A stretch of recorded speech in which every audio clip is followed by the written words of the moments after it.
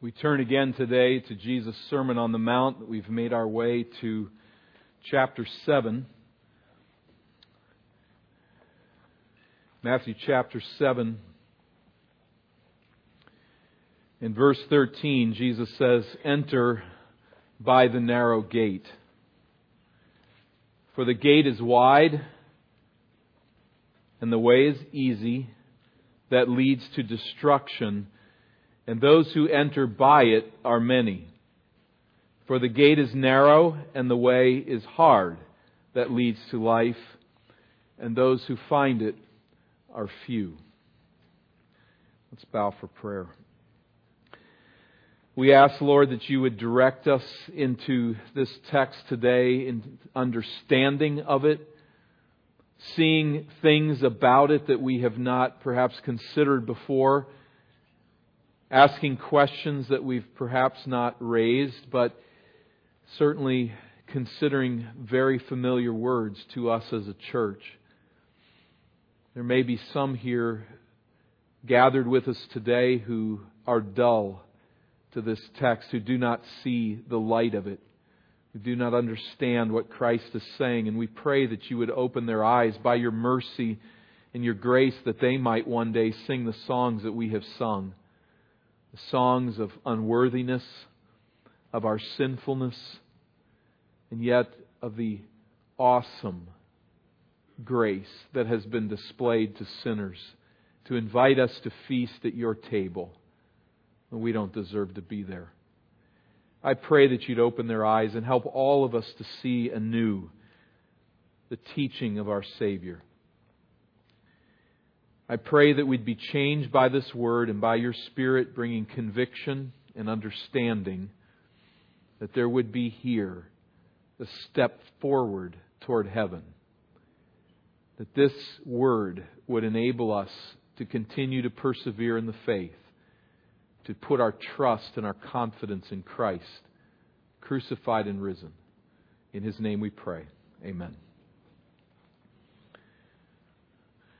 Our nation proudly proclaims itself to be the land of the free and the home of the brave.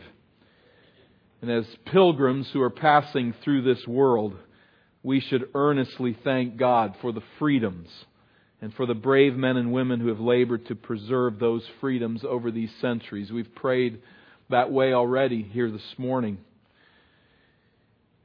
But one area in which we seem to show little bravery as a culture is in our courage to commit. Living in a consumeristic age as part of that challenge, we like choices. We don't like being backed into a corner and having just one of two. Can you imagine a restaurant that requires you to choose between just two meals? I think honestly in America, if those two meals were proven to be the optimal combination of exquisite taste and reasonable pricing, the restaurant would still fail. Because Americans want choices. We want options. And the more you narrow those options, the more boxed in we get and the more jittery we become. We certainly do not show much courage to commit as a nation when it comes to making the lifelong commitment of marriage. I don't want to make that commitment. I can't make it. Not right now. Maybe if we live together for a few years, maybe if we see if it's workable and reasonable, then maybe. But lifelong marital fidelity to one person, yikes. The very words give me the creeps. So many respond in our day. And then we add democracy and we add pluralism to the stew. Democracy permits us to keep up the scramble, to remain, as we keep hearing now, on the right side of history. Democracy enables us to change the very definition of right and wrong as the winds of public opinion shift. We're very nimble in our democracy. And then we extend pluralistic tolerance to all who do not trouble whatever social doctrines are in vogue. which permits us to bow at any altar that we choose and to slurp up the supposed benefits of any number of popular beliefs. Pluralism and the rule of the majority seems to be the best way to permit people the freedom to do what is right in their own eyes as far as possible, and that's how we like it. Crashing into this social order is the clarion call of Jesus of Nazareth. Enter the narrow gate. The gate is wide that leads to destruction. The gate is narrow that leads to life. 2 gates. 1 choice. No multiple options here. A call that is black and white, right and wrong, right or wrong, yes or no, with absolute commitment. No multiple options, just these 2. There's no room here for debate. There's no invitation to dialogue, to negotiate terms, to see if Jesus might work out over time. We find here a clarion call to total commitment. A or B, left or right, this gate or that one. Make your choice. The words are simple. They're straightforward. But they certainly call for thorough analysis. So let's do that together for some moments here. Let's think about the sermon as a whole.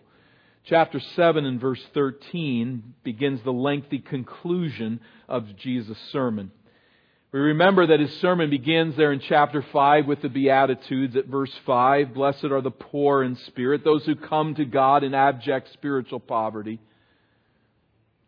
Working out those Beatitudes, there is then this call to shine for His glory, to operate as preservative power in this world, 5:13 to 16. And then remember 5:17, where the body of the sermon begins. And it's marked out for us by this reference to the law and the prophets. Then as we come to chapter 7 and verse 12, we find again the reference to the law and the prophets.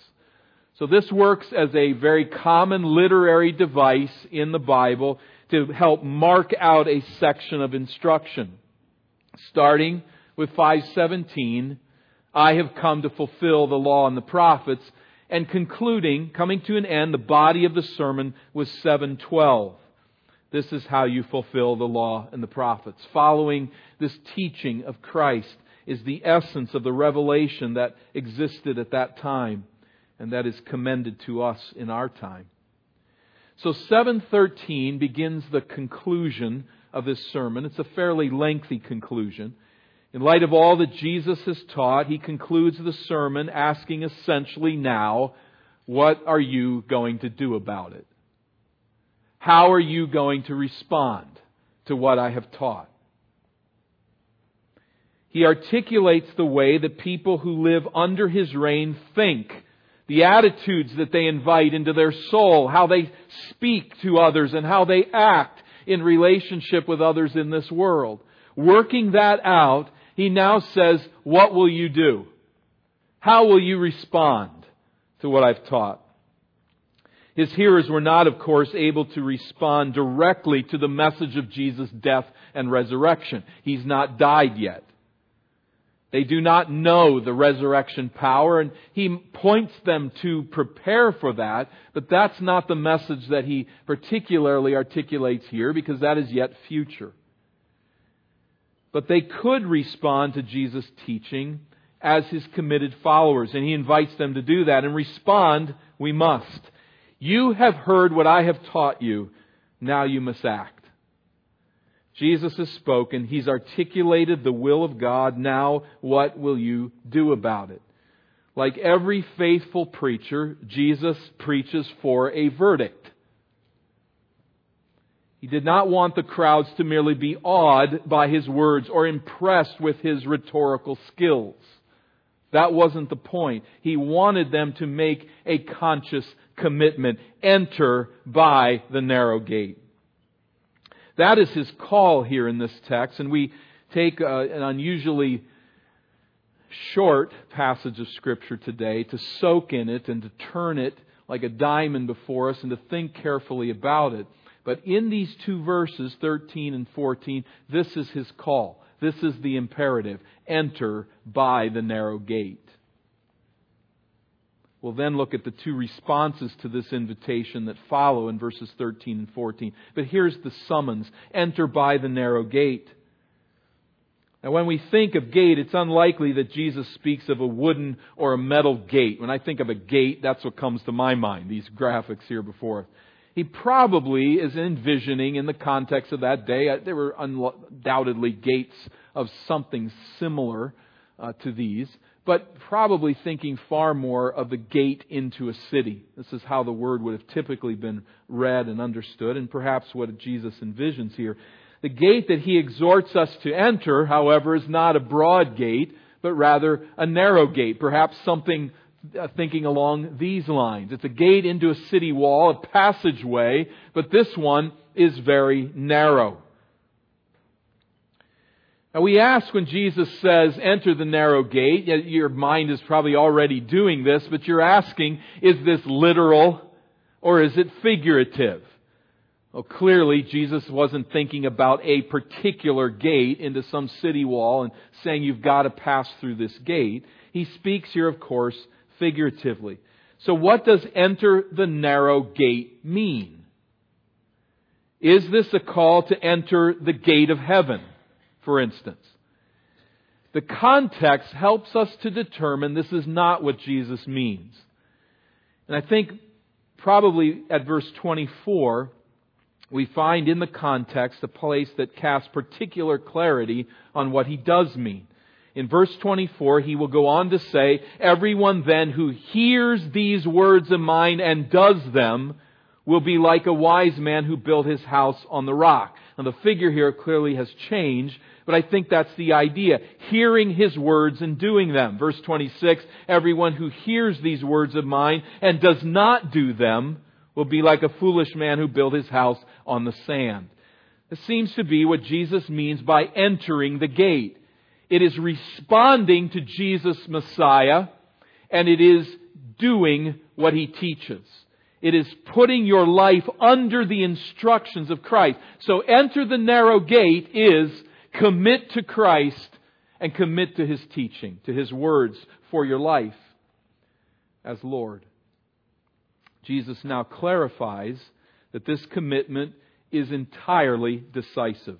There's no middle ground. He contrasts two polarizing responses to His Lordship and to His message. We find the first coming here in verse 13. Those who reject Jesus and His teachings are described first of all.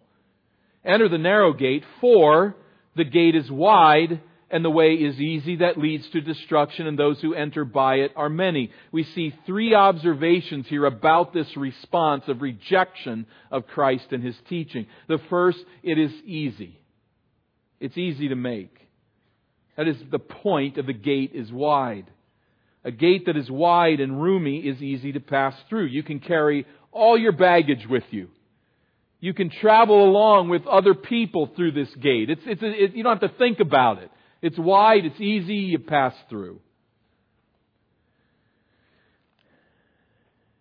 And what is true of the gate is true then, of course, of the path to which the gate leads.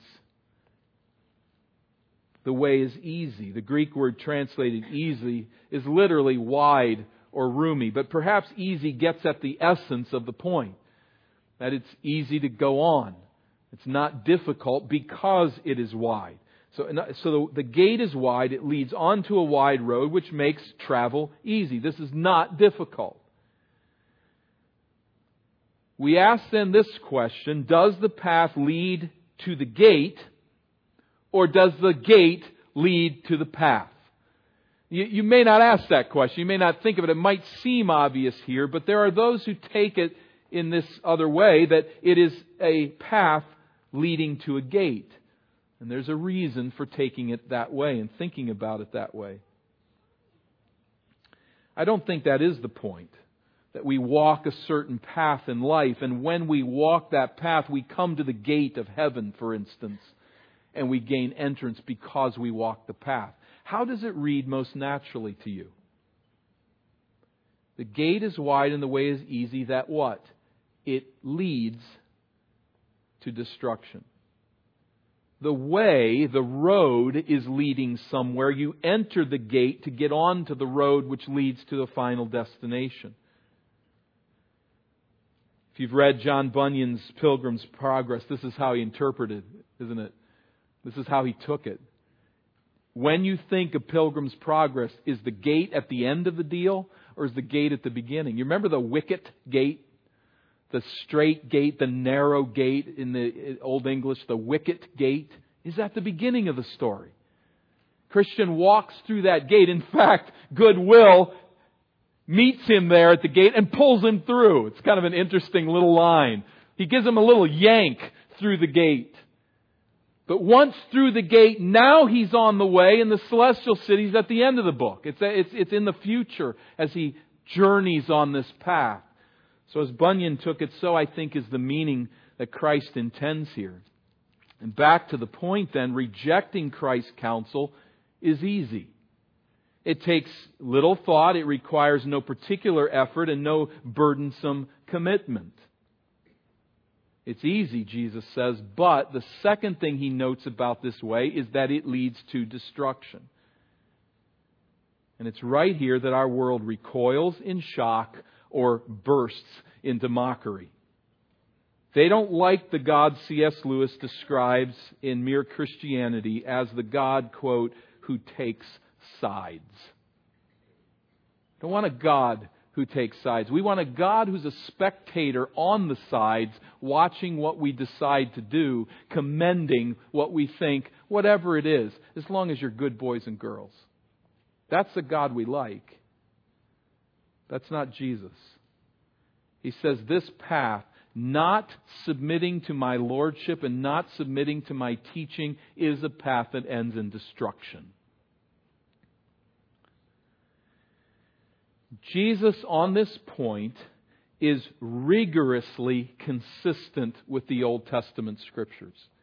And the apostles who follow Christ are rigorously consistent with Jesus. We find Jesus teaching later in the book of Matthew, saying this, when the Son of Man comes in His glory, He is the Son of Man.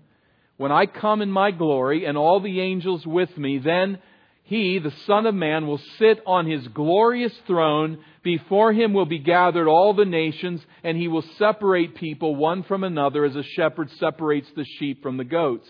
And He will place the sheep on His right, but the goats on the left.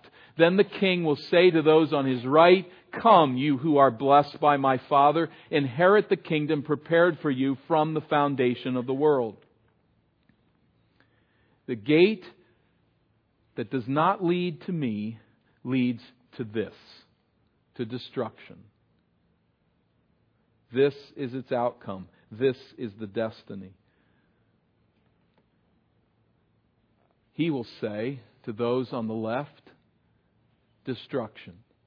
Depart from me, you cursed, into the eternal fire prepared for the devil and his angels. And these will go away into eternal punishment, but the righteous into eternal life. He's consistent with His own teaching. He repeats this theme even in this book. 2 Thessalonians 1, the Apostle Paul writes, when the Lord Jesus is revealed from heaven with His mighty angels in flaming fire, inflicting vengeance on those who do not know God and on those who do not obey the gospel of our Lord Jesus, they will suffer the punishment of eternal destruction, away from the presence of the Lord and from the glory of His might. Consistent with the Apostle John, who reports that death and Hades then were thrown into the lake of fire, the second death. This is the second death, the lake of fire. So the road is broad and it is accommodating, but it is, as John Stott writes, suicide road.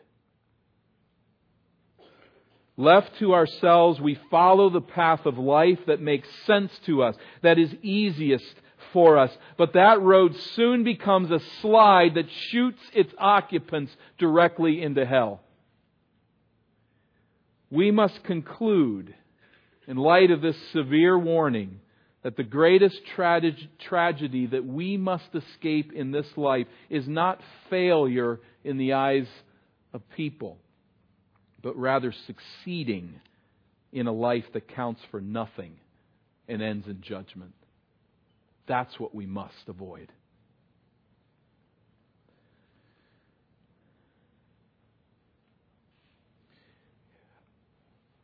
Walking through the building, as I do from time to time, I found in one of our Sunday school classrooms a picture of a massive crowd of people falling off into the pit of hell and others taking a narrow path on a cross across the chasm to heaven on the other side. What do you think of that picture? A lot of people go, that's wrong. You don't do that with children. That shouldn't be on that wall. I think it's exactly what Jesus is saying here. Exactly. Shouldn't be on that wall, and we shouldn't scare children with it if it's a lie. If it's the truth, then it's love. And in love, this is what Christ says to us. You must understand that going away from me is a slide. It's a slide into hell. Our missionary to Spain, Seth Grotsky, recently wrote this: we are surrounded by people who are running as fast as they can in order to forget that they have no place to go. It's a great line, isn't it? Running as fast as they can to forget that they have no place to go. It's well said, but put another way, it's also true then that people are going somewhere whether they know it or not. Lots of them. That's point number 3, says Jesus. This easy, wide road leads to destruction, and those who enter by it are many. Those who enter through this gate are many. Rejecting the person and counsel of Jesus will always be a popular choice. Always. On this broad road, writes Stott, there is plenty of room on it for diversity of opinion and laxity of morals. It is the road of tolerance and permissiveness. Broad destruction, many find it. And I know I've said it many times, but let's hear it again. Let's remind ourselves again. You cannot be popular twice. You can't be popular in this life and in heaven. You've got to make a choice where you're going to be with the majority. It won't be both places. And if you have some sense that I can somehow cheat the system and I can be popular here and I can join the redeemed in heaven, you're delusional. Jesus says the many find this road. We can't be popular twice. Making the commitment to follow Jesus as Lord means you will walk through that gate and live your life traveling a different path than the vast majority of people in this world. Jesus is counseling us to understand this, teaching us we need to get this. There's no virtue, Christian, in being weird. That's not what we're promoting. That's not what Jesus is saying. Let's just work to be weird. But it does indicate to us that if I find myself in agreement with the majority, I need to really watch out. I need to analyze and wonder what's going on. Why am I with the crowd on this? And this is real stuff. It's real stuff for self-proclaimed Christians. A local newspaper just within recent weeks, one self-proclaimed Christian rebuked us as Christians for constantly being on the wrong side of history, particularly with respect to matters of sexuality. I think what she means is the church has been wrong not to commend same-sex unions, ordain homosexuals as church leaders, and the like. I say that because that's consistent with what she's written many other times. But this chiding of the church for not being on the right side of history. Being on the wrong side of history is a way of saying not walking in lockstep with the world's latest view of justice. But we read Jesus' words here, and in light of these words, I expect to be on the wrong side of history. History that is interpreted by those who reject the teachings of Jesus and His apostles. When they're the ones defining what history is, expect to be on the wrong side. Isn't that what Jesus is saying? Many find this road. I'm not worried about being on the wrong side of history as interpreted by this world. I'm worried about ending up on the wrong side of the judgment seat of Christ. That's my concern. And that concern is not going to be shared by most people. They're just not going to get that. While our world mocks the antiquated and irrelevant counsel of Christ, while it would chide us for hanging a picture such as I've described, or resisting the teachings of our world, while it mocks, while it prides itself in tolerance of sin and new definitions of justice, and while liberal Christians scurry to keep up, our culture continues to suffer spiritual decay. It's being destroyed. Rick Phillips writes, the irony is rich. In towering hubris, post-Christian America imagines itself to be blazing a new trail of tolerance and humanity when it is in fact succumbing to the ancient paganism in which so many people languished in abject misery until the light of Christ and God's Word shined upon it. And running out in front of much of this movement are self-proclaimed Christians, seeking to keep up, to be on the right side of history. What side of the judgment seat of Christ do you want to be on? Being on the right side means you're going to walk with the minority. Know this. Get this, says Jesus. Understand this. It's the easy way, but it leads to destruction. It's the popular way. There's a second response we find in verse 14. That's one gate leading to one road, leading to one destiny. Now the second is submission to Jesus and His teachings. Not rejection of it, but submission to it. 3 observations again. It's hard to make this decision, Jesus says. For the gate is narrow and the way is hard. Lloyd Jones pictured the narrow gate as a turnstile. One of those posts with the rotating arms that do the clicking and only let one person in at a time. You're going into a game or a concert or something along those lines, a play, something like that. You maybe walk through one of those turnstiles. He pictures it that way. I think it's a good picture. It's narrow. The road of life to which this gate leads also then is narrow, not widely accommodating and comfortable. But let's ask the question here, what does he mean by hard? This way is hard. I think it's important that we ask that question and think about it. Jesus teaches His yoke is easy and His burden is light. Compared to the life of sin, the way of Jesus is much smoother. So is that what what's He saying? This is hard. Sin eats people alive. Following Jesus sheds a lot of the negative results of sin. It sheds them off. Jesus, in fact, said, I have come that you might have life and have it how? Have it abundantly. So how does that square with Him saying, I'm calling you to a hard way? What makes it hard? We could say, of course, that there are difficult commands. Love your enemy, for one. Don't look at a woman to lust after her in your heart, lest you commit adultery. Take on an attitude that is meek, so that you do unto others always as you would have them do to you. And this is hard. In fact, we find that it's ultimately impossible. But don't think that's what Jesus means by hard here, lest we come out the wrong place.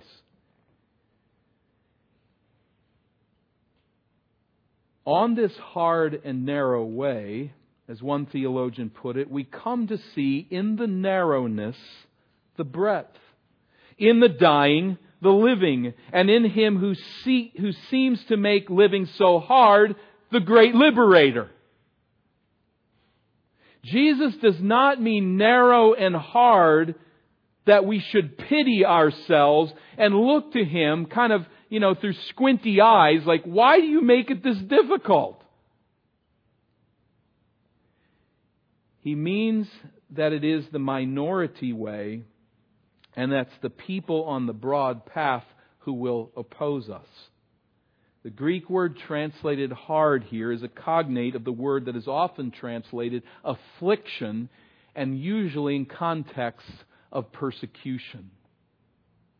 So the hardness of the way is related not to Jesus making it tough on us as such, but to the lost making it hard on us. Remember, the majority are going a different direction, and they're going to make it hard on those who are going on the tough path, the narrow path. This is what Jesus said in chapter 5, verses 10 through 12. Blessed are those who are persecuted for righteousness' sake. Rejoice in that day. Expect it. Those on the broad path will make life hard. They'll make it difficult. They will persecute. Some of you, I know, because you've told me about this, you've interviewed with a boss, a potential employer, and that person has laid out for you the job. This is what it's going to look like. Here's the pay, here's the travel, here's the hours, here's what's going to be expected of you, and you say, I'll take the job. And then what happens? You get into the job and you find the pay's not quite what they said, the travel's way more than they said, and the hours are a lot longer than they said, right? We've faced those kinds of things.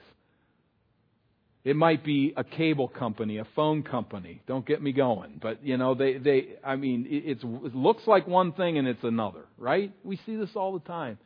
Jesus will never be so accused. Ever. He is never going to be accused of false advertisement. The way is hard. You're going to face persecution. You're going to run into people who don't like you. You're going to be with the minority. So then I think it's important that we not try to outdo Jesus. As we speak to people who are not following Him and we invite them to come through the gate, it's not going to do to make it seem like the gate's bigger. It seems sometimes in our evangelistic approaches, it's like we paint this mural around the gate that makes it look like it's really big. We're not helping Jesus out with this. We're not going to do better than He did.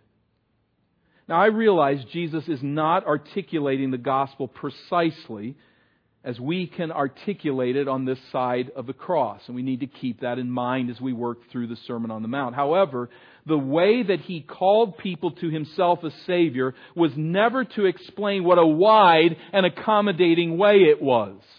This is going to really help you. I've got a wonderful plan for your life. I want to make your life easy and simple. Now, He does say that in ways, but there's a consistency in which salvation in Jesus is described in the Scriptures. What did John the Baptist say? Repent. Repent. He called His hearers to flee from the wrath to come. There's judgment coming down on your head. Repent. Jesus said what? Take up your cross and follow me. You don't take up your cross to go to a picnic. You take up your cross to go to an execution. You want to follow me? Take up your cross and follow me. Peter in Acts 2. What was the essence of the message? Repent. Verse 38. Save yourselves from this crooked generation. Embrace the Savior, catch this, that you crucified. Paul to the Gentiles, turn from your idols. Turn from your spiritual ignorance. The New Testament call to conversion is always a warm invitation. It emphasizes promise, hope, attractive prospect. It emphasizes life. But never is that message seen as anything other than death to self and renunciation of one's way of life. You've got to go through a different gate. And you've got to understand on some level the implications. Or you've not really seen the crucified and risen Savior and His call.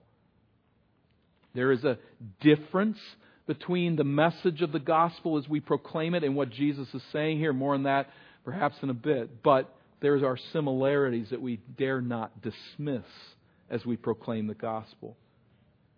So Jesus says, I want you to look closely at both gates. Observe that they look nothing alike. One gate is wide, the other is narrow. You must make a calculated commitment to the narrow one. And as you do, and remembering what He means, as you make a life commitment to walk under my lordship in obedience to what I've taught, as you do, know this secondly, that this leads to life. Verse 14. The gate is narrow and the way is hard, but it leads to life. This is a reference to eternal life, fellowship with God, a life that begins now, according to John 17:3. It is a life that finds its consummation in the kingdom of God in the age to come, but it is a life that is enjoyed now. A relationship with God through Christ. So Jesus narrows everything. But in doing so, it's like you are a nearsighted person looking at the stars with naked eyes. You kind of see some sort of thing going on up there in the sky, but you really can't make out what it is. And He comes to you and says, I want to show you the narrow way. Here, put these on. These are called glasses. And now I want you to take this up and look through it. It's called a telescope. And you're stunned. It's a narrow way, but it leads to life. It leads to life. And thirdly, to be consistent, Jesus says, verse 14, and those who find it are few. It's not popular. Does this mean there will be only a few people in heaven? There are numerous passages of the Bible that indicate heaven will teem with masses of people. In this book, Matthew 8, He says, I tell you, many will come from east and west and recline at table with Abraham, Isaac, Jacob in the kingdom of heaven. Speaking here of Gentiles and their response. Revelation 7, John writes, after this I looked and behold a great multitude that no one could number, from every nation, from all tribes and peoples and languages, standing before the throne and before the Lamb, clothed in white robes with palm branches in their hands, and crying out with a loud voice, salvation belongs to our God who sits on the throne and to the Lamb. A great multitude that no one can number. The number, then, of those who are saved will be high, but the percentage of people who will follow Christ and be numbered among His people will be low. The percentage is low. The number is high. Again, Pilgrim's Progress, John Bunyan. In the very first paragraph of the book, we've got Pilgrim facing away from his home. Again, just a simple line. But he's standing there facing away from his home. Away from his village. Away from the destruction that is to come there. And this is our life as a pilgrim. To be facing away from this world. We're pilgrims here. It's not our home. We're passing through. But what discouragement could we possibly entertain when we know that this gate leading to this road ends in life? And Christian, think about the company on this narrow road with the few people. We are not many, we're not mighty, and we are not fully mature in Christ by any means. But what a company. What a band of brothers and sisters we enjoy on this path. Would you rather walk with the crowd and find your fellowship among bragging, backstabbing, scheming, self-promoting, self-dependent, sensual children, doing only for themselves what they want and leading to destruction? Is that the company you want? It's the world to which we minister. It's a world with whom we rub shoulders and seek to proclaim the gospel, but that's not our company. Would we not rather want to walk this life with those who love Jesus, who strive to bring their life under the dictates of His teaching, and who do unto others as they'd want them to do to them? Treating one another as we want to be treated. How I thank God to be able to travel life's journey with my brothers and sisters. My brothers and sisters in Christ.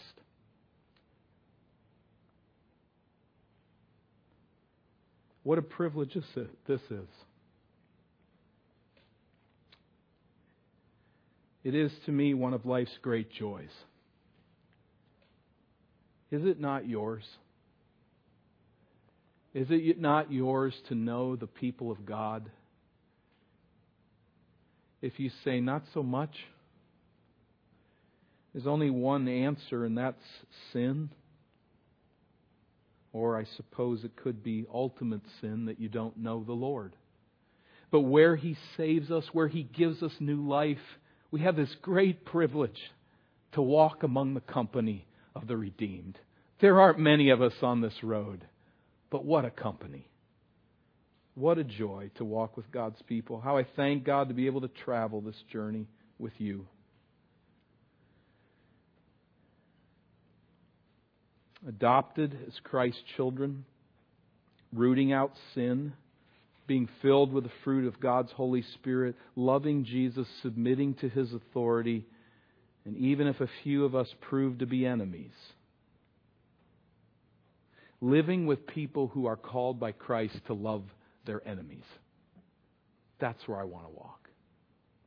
I thank God for this camp, for this troop.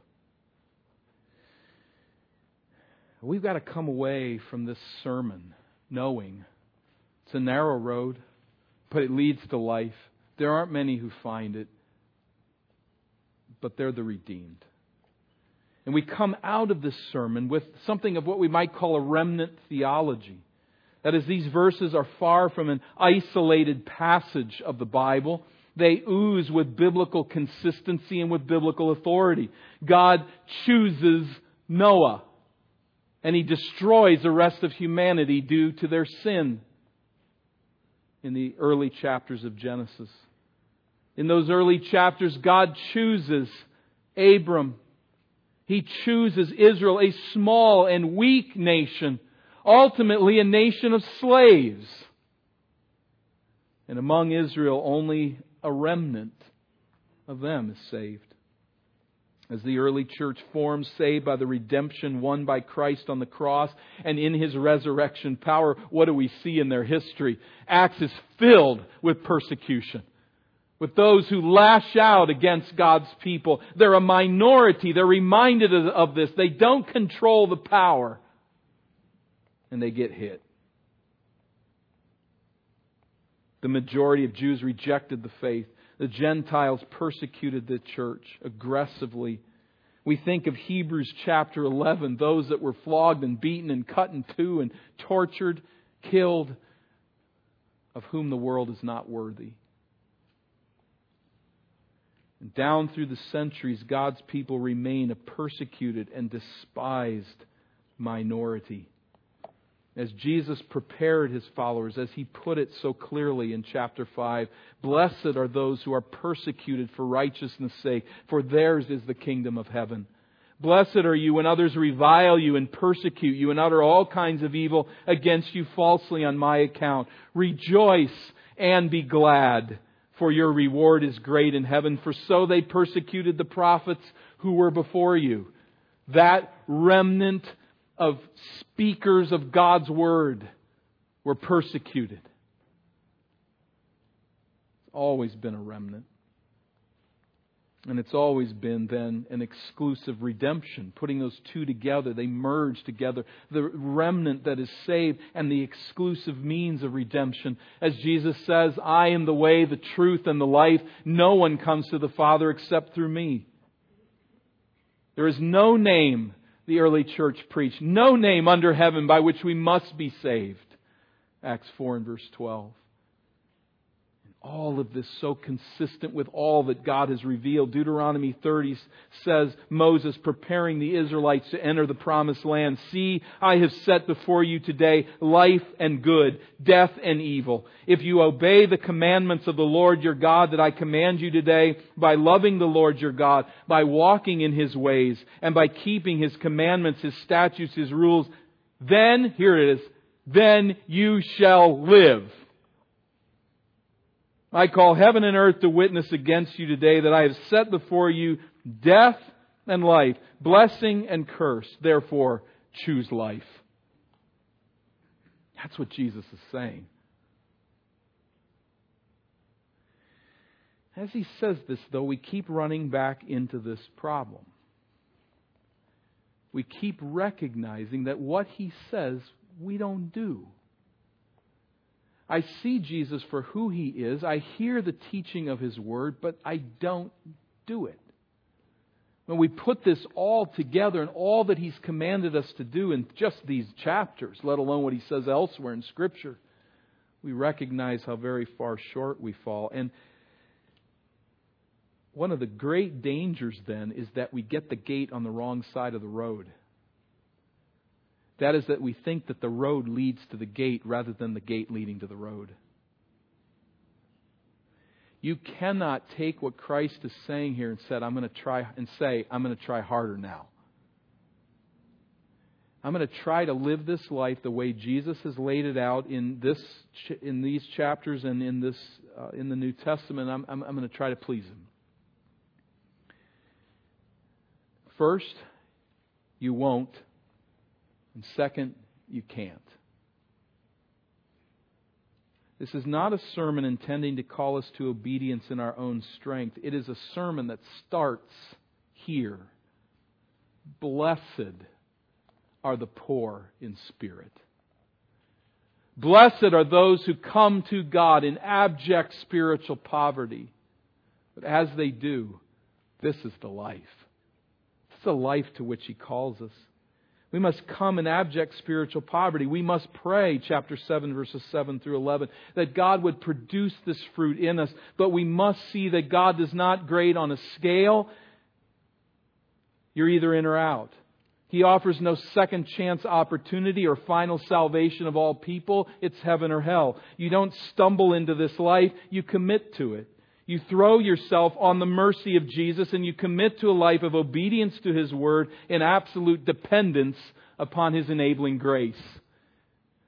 Matthew doesn't end his book at chapter 7. He goes on to explain how Jesus dies to pay the penalty of sin. How He rises in victory over death and sin and destruction. We cannot separate the whole message of this book of Matthew. He calls us then ultimately to live this way, to be perfect as our Father in heaven is perfect, to exceed the righteousness of the religious types.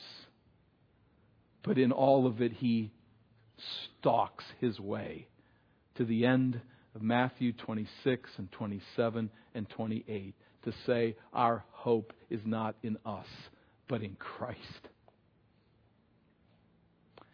And so the gate is Jesus. The gate is His instruction of salvation to us. To enter this gate onto this way is a call to utter commitment of our way of life to Jesus. He's not seeking general familiarity with His words or distant association with His will. He calls His people to commit their lives to this way, to submit to Him, to follow Him, to obey Him until they reach the kingdom of God. Have you passed through this gate? Do you know that you have? Do you have the confidence? I know I'm on this road. I know I've passed through the gate of Christ and His teaching. Are you on the narrow road that leads to life? If not, please know this church is praying for you. Even if we don't know you by name, we're praying for you. We're asking that God would open your eyes to see your salvation in Christ crucified and risen, and to give yourself away to this life. It involves submission to Jesus and His words, but ultimately it is, at the end of the day, a submission to Him in His greatness and His goodness. Let's bow for prayer.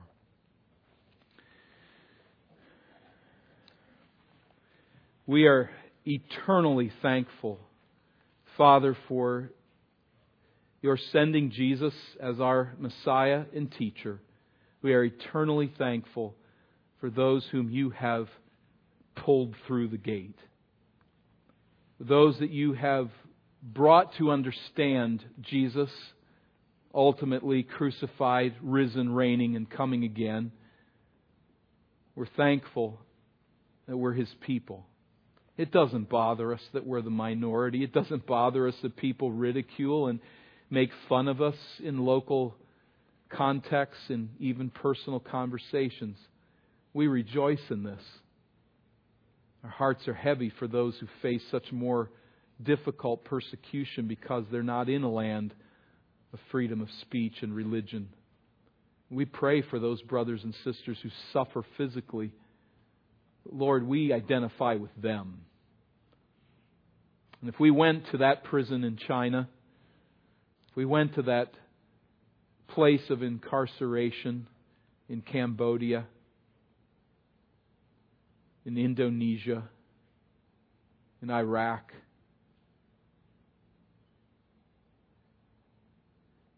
we'd go to the jail. Those are our people. We pray for them. We pray for this people here as we are so enamored by the bright lights of this world and its attractions and allures. God, I pray that there would be a deep and persevering commitment to walk the life of Christ as His followers, as those who have been saved by His death and His resurrection. May we live out this gospel truth in our lives every day. And again, for those who know not Christ as Savior, we pray that You'd open their eyes and give them life in Jesus even today. For today is the day of salvation. Today is the day to commit to walk through the gate of Christ and His Word. I pray that You draw them there, even in these moments of prayer and silence together. Through Christ we pray.